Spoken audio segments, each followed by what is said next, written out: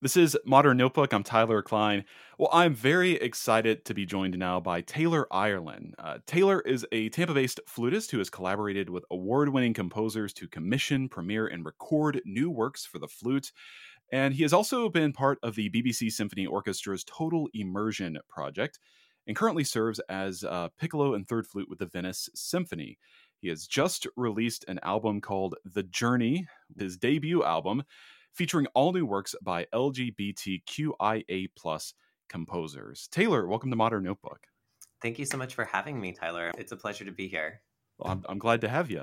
So this is your debut album, and it's an album that focuses on the music of a marginalized group of people. So I'm sure a lot of planning went into this, and a lot of thought obviously has gone into it.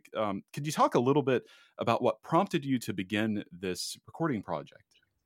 Absolutely. So, when the pandemic started, as many of us musicians did when we sort of had this downtime, Andre and I were talking about what maybe we could do in the meantime because all of our live concerts were canceled. One of the things that has been sort of on the back burner pre pandemic was to record an album. And as many of us musicians know, it can be a lot of work, and oftentimes our schedules are just so busy to really dedicate the time for it. So the pandemic actually sort of provided this unique opportunity to really start the project. So when we were discussing ideas of what to do, we tend to do pieces that are very programmatic in our live performances anyway. So I really wanted to do an album of music that could really resonate with me personally. And as I was garnering through all of these ideas, I just sort of dawned on me. I do a lot of activism within the LGBTQIA plus community. And I thought, well, I need to share stories of my community. And it really wasn't initially planned to be anything, special or Mhm. groundbreaking or anything like that. It was just, oh, well, that's something that I relate to. And I would love to, I feel like I could resonate because oftentimes it's hard to perform music that is about, the heteronormative Mm. type uh, plot lines that tend to be in classical music. So that's how it initially began. I love that you say that it's just it's kind of it just came naturally to you. I think there's a lot of there are people doing activist projects right now that sometimes seem a little forced to me, at least. Right. Right. And it's great that they're bringing attention to different issues and stuff. But it's very clear to me listening to the album that it's coming from a part of you, and that's amazing. Yeah, I always say that, my last name, Ireland, obviously is Irish. So to me, it was kind of like, I grew up listening to Irish music, but I think there's enough flute Irish music out there. Not that we can't have more, but, to me, it's the same thing. Yeah. It's in a way part of my culture. And so I just thought, this is part of my culture and I wanted to share it and express it. Yeah, great. So to find the music for this album, you did a call for scores, specifically for works by LGBTQIA plus composers. I'm wondering what kind of response did you get from composers, and what was the process like selecting the pieces that are included in this album? It was a really rewarding process on many levels because this is when I started realizing that this project was probably bigger than we initially anticipated. First off, we received a lot of really big praise and people that were like, wow, this is really cool, this is really unique. But then we also received a lot of backlash. Mm, So when we were putting out the call, I started receiving many hate messages and comments and all of that. And it was kind of alarming. And I think then it started to occur to me how important this actually was.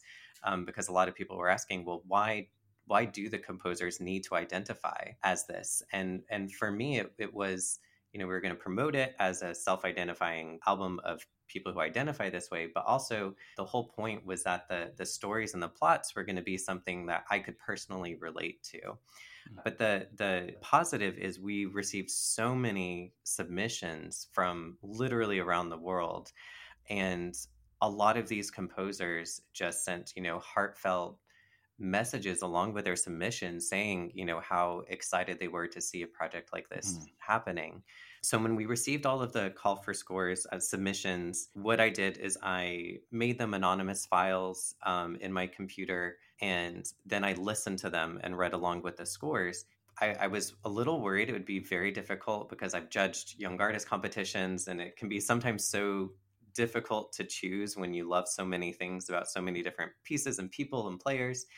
But these 6 pieces that are on the album all just stood out to me.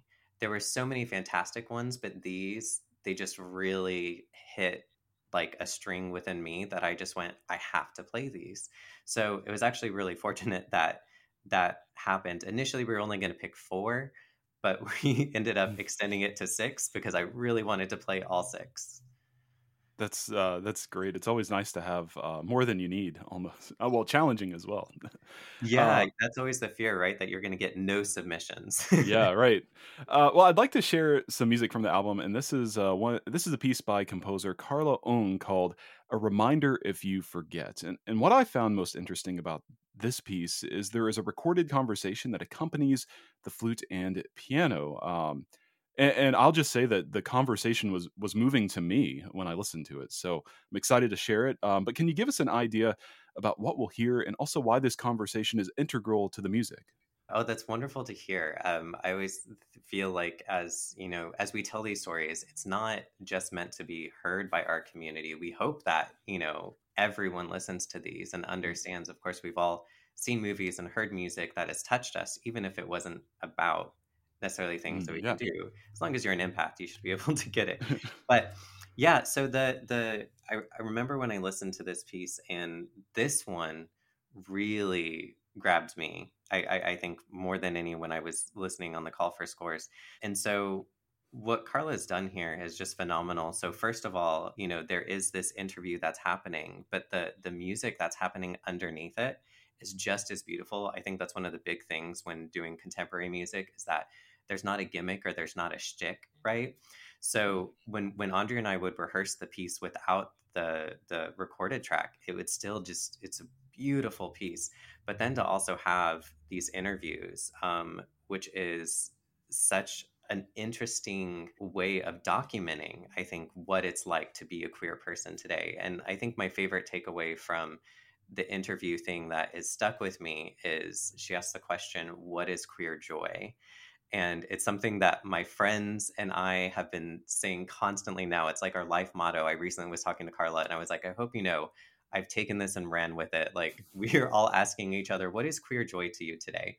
So I think it's important. Carla mentioned that she really wanted to write a piece that was not about all of the bad stories. Oftentimes our stories are told about the heartbreak, the tragedies, and she really wanted to tell a story about all of the joy that our community also brings. This is A Reminder If You Forget by Carla Ong. Flutist Taylor Irelan and pianist Andrea Feidel perform here on Modern Notebook. Okay, it's happening. Are we rolling? Yes, because someone needs to know that he has everything he needs to get through this weekend and this career and this life. When you can literally walk into his room, I walk into his room, I see literal beauty being created everywhere, and he has the audacity to write, the audacity to try and write like small music. Because he has these like ridiculous boxes that he has in his brain where he has to be someone else and be smaller than who he actually is. So, my first question is, what is queer joy to you? Whoa. What is queer joy to me?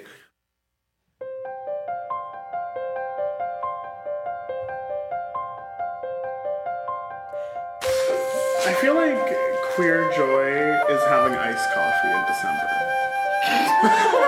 And no one being able to tell you anything. I stand by that. I stand by that.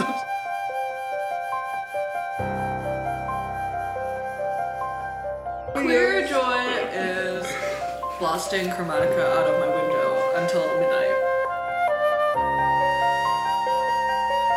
Trying bubble tea for the first time. That was queer joy, bitch. It's queer joy. Yes! say that. Is that. Yes, and listen to Rain on Me in the Rain. That was queer joy. That was full-heartedly queer joy. Just all of my straight coworkers watching me sit in the pouring rain, listen to Rain on Me. That was queer joy. I've never felt more powerful than in that moment. And all of them were just like, you should come inside. And I'm like, don't talk to me. It's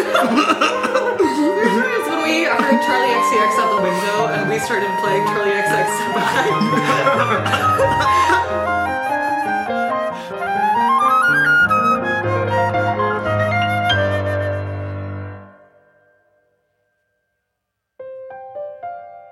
Joseph Fraser walking down the street and hearing a mom tell her kids that makeup is for everyone, boys and girls. Oh my god, yeah! I will talk about that.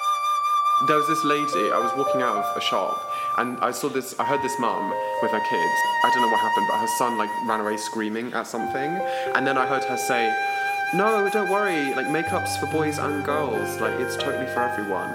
And my heart, I was like,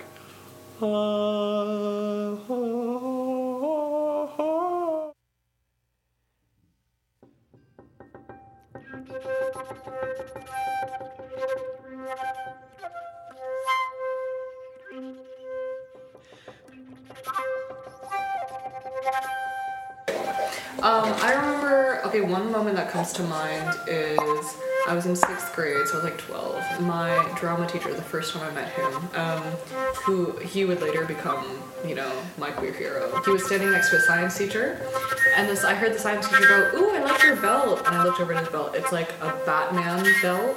And he's like, oh, thanks, my boyfriend got it for me. And I remember just being shook for the rest of the day. I was just shook. I was just like, oh, my life is 100 times better now.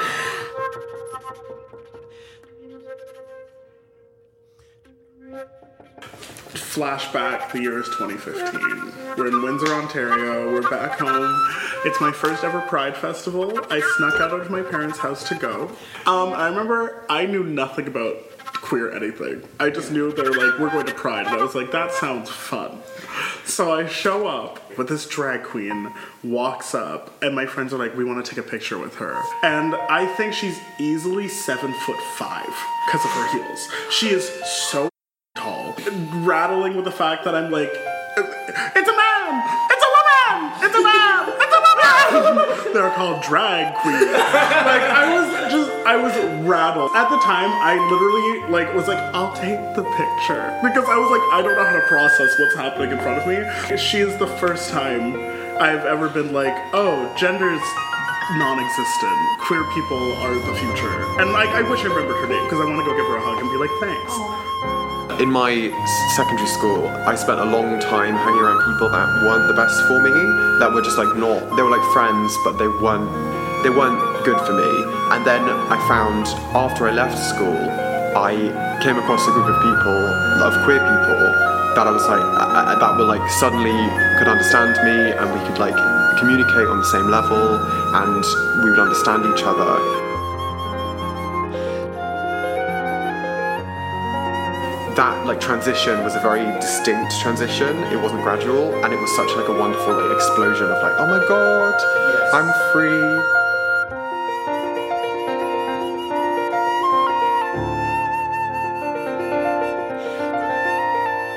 Oh, Queer Joy is me and my best friend Elliot. Yes. Both realized we were trans about the same time. Yeah. So there was this really lovely moment when they came out to me. And they were like, you know, I'd like to come out to you as non-binary. These are all the things I've been going through that make me feel this way, and blah, blah, blah. And I was like, oh, that makes sense. And they get to the end, and then I'm like, so, I'm trans. And they're like, oh, I thought you seemed to understand a bit too well. Queer joy to me is when you've spent your whole life hanging around people that don't understand you or your life or your like path, and then coming across people who do understand and empathize with what you are. Yes. And then the joy of like, I've met these people. So by definition, what do you think though? Or like, what do you think that brings you? Oh, power. Oh. Queer joy is power. Queer joy is power, yeah. was like, I'm gonna minimize it. Like, I'm gonna be like really like particular about it. And I was like, this is not to be a street composer. Yeah, and I was like, stop! What? Like, what? For this? Where there is someone, a drag queen in heels, who's gonna play the flute, is looking for creative people. I will not sit through this weekend and watch you try to make yourself smaller when you have everything you need in your head. And so I urge you to recognize, and I will remind you if you forget, recognize the things you are incredible at. Do you think you'll ever get to a point where it is like a fully realized, full, perpetual thing? Now I don't think, but I think I will. Okay. Cause like, I think I will, but in a way like I'm going to do it, but not entirely. Okay. Cause like the past is still gonna haunt me forever. Yeah, that's true. That's true. I just don't understand how this hasn't happened yet in your life. How people can go about their lives knowing you and not seeing this. Yeah, because it's a default to them. I know. I think I'm gonna change my concept to this. To me, to realizing that you are incredible and have everything you need. Yeah, I think I'm gonna change my concept to this. I'm just the audio track. Yeah, literally. This is gonna be the audio track. And it's gonna be Spotify. And everyone's gonna hear it.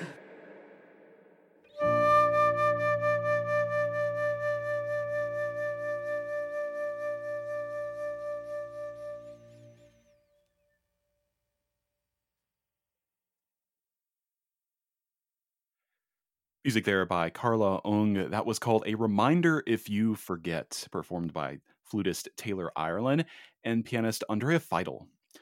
I'm Tyler Klein. This is Modern Notebook, speaking with flutist Taylor Irelan about his debut album titled The Journey.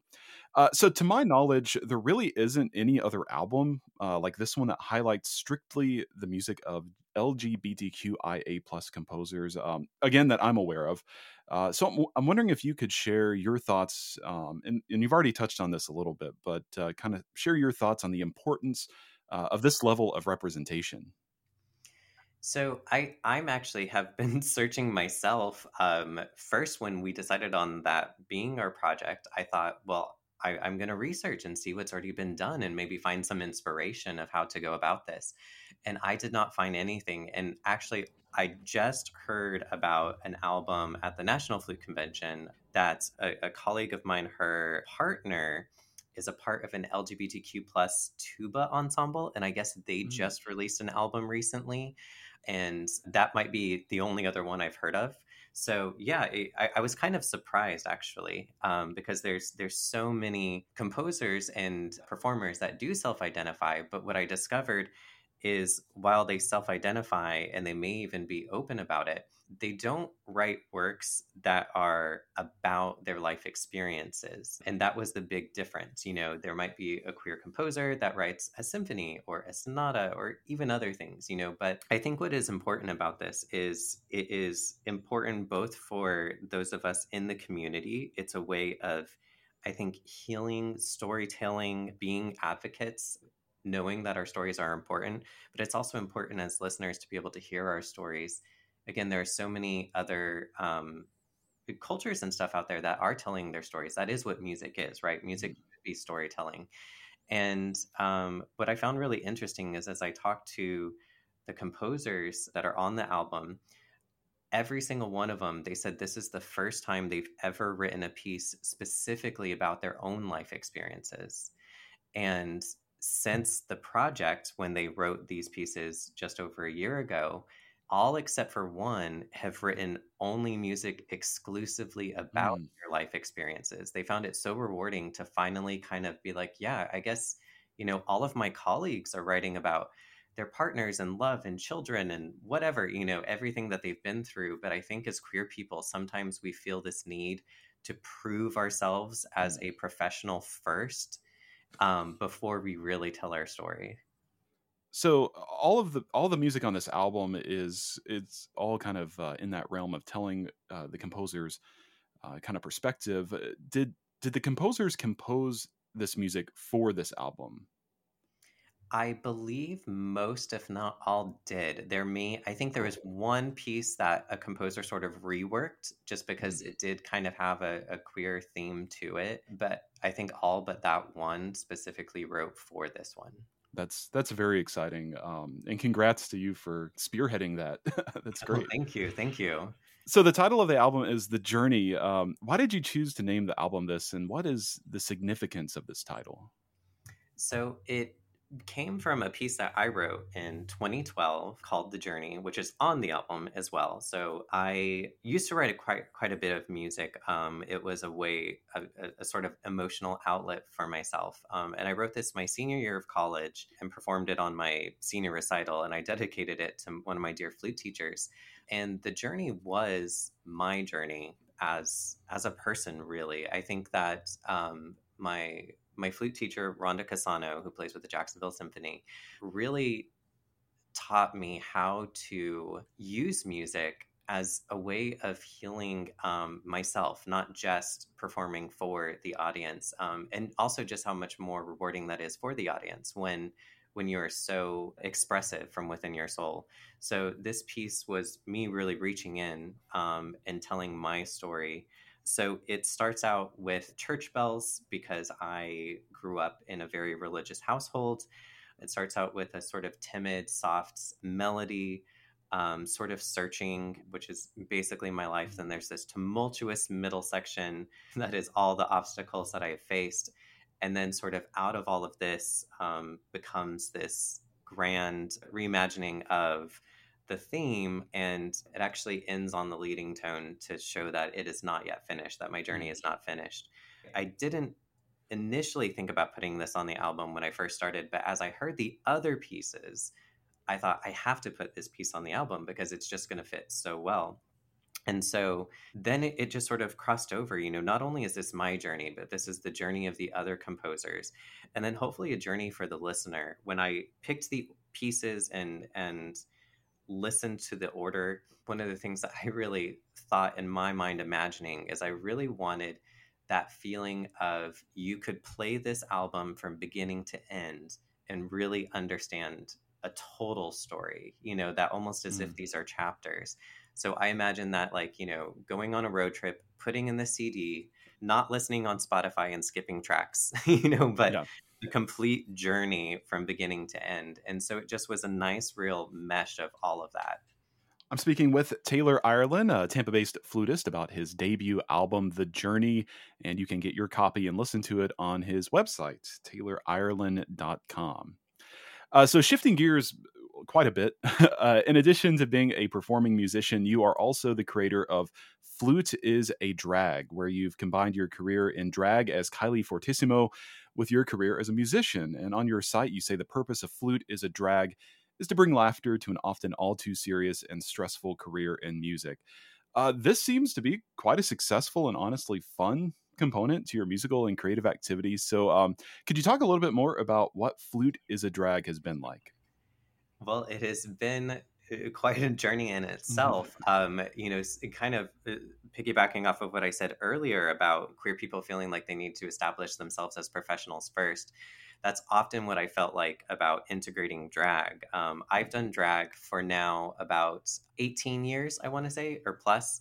And actually, when I was in college, some of my professors had known about this and said, you should really incorporate this and, kind of marry the two and do some projects. And I was petrified. I didn't want, at the time, I was afraid that it would hurt my career. I was really worried about that.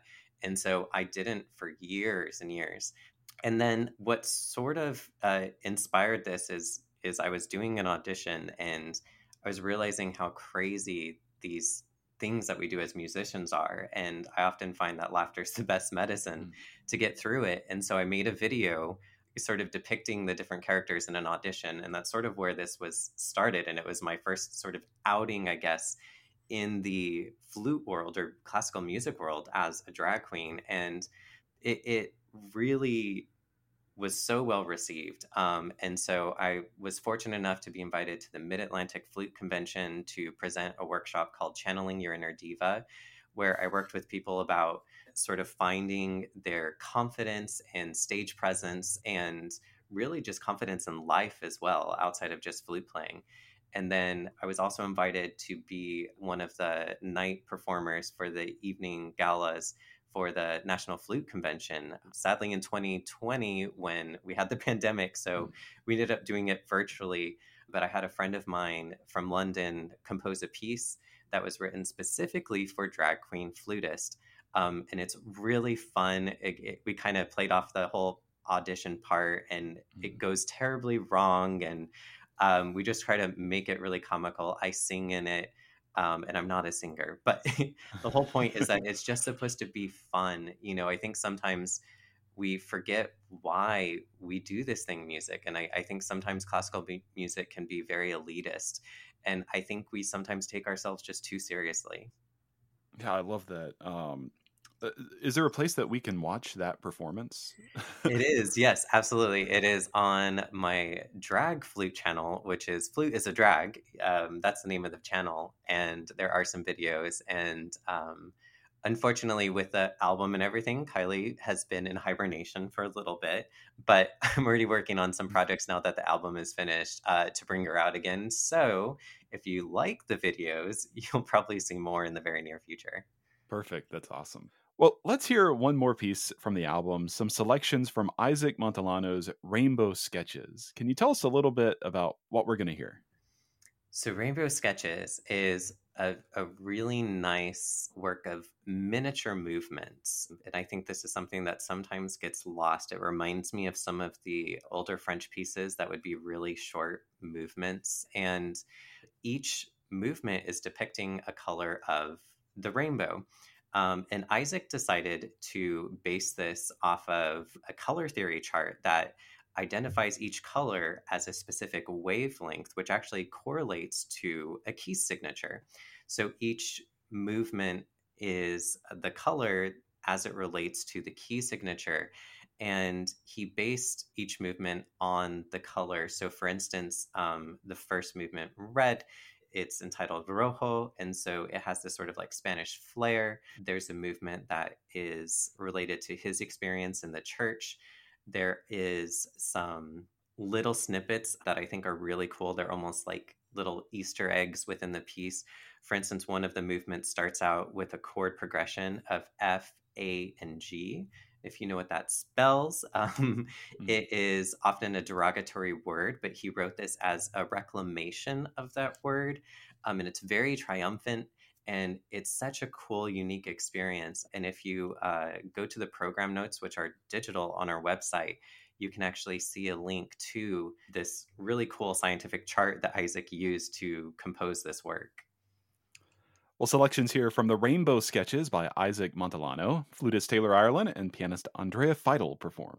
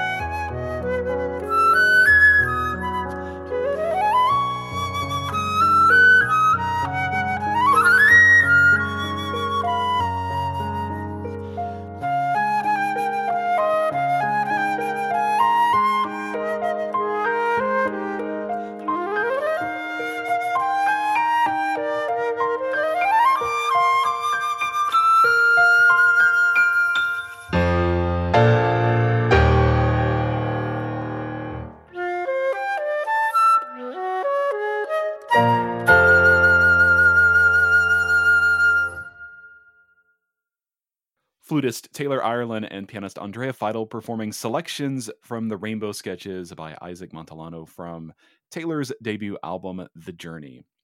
Well, Taylor, it's been so great chatting about your new album, and just wondering, is there anything else you have going on that you'd like to share? Well, as I mentioned earlier with Kylie Fortissimo, hopefully she'll be coming out again and making an appearance soon.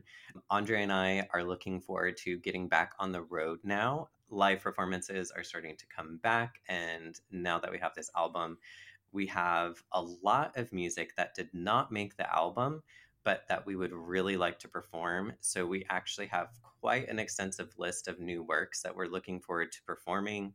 So we're really excited about that. We're currently working on our tour dates for the 2023 year. So we'll be having that on our website. We're going to be visiting a few schools, but also getting out there in the community. And then, of course, with a Venice Symphony keeps me busy and fun and happy. So if you're in the Florida area, be sure to come out. One of the things I really enjoy with our music director, Troy Quinn, is he also does a lot of contemporary music, and he does this sort of hybrid program where we do oftentimes half of the concert is a standard sort of masterworks and the other half is more contemporary music or pops concerts. And I love that rather than completely separating them and having two different series. As an advocate of contemporary music and really engaging the audience, I think it's such a successful way that I think a lot of professional orchestras need to move in that direction as well. Awesome. Well, congrats again on the album. I just want to say I appreciate what you're doing with your platform as a performer and with this album. And thanks so much for your time today. Thank you, Tyler. Thank you so much for having me and allowing us to have this platform and share our music. Taylor Irelan is a flutist based in Tampa, Florida, and has collaborated with award-winning composers to commission, premiere, and record new works for the flute, as well as write his own works and transcriptions for flute and various ensembles. His debut album out now is called The Journey, which features brand new works by LGBTQIA+ composers. And you can listen and get your copy on his website, taylorirelan.com.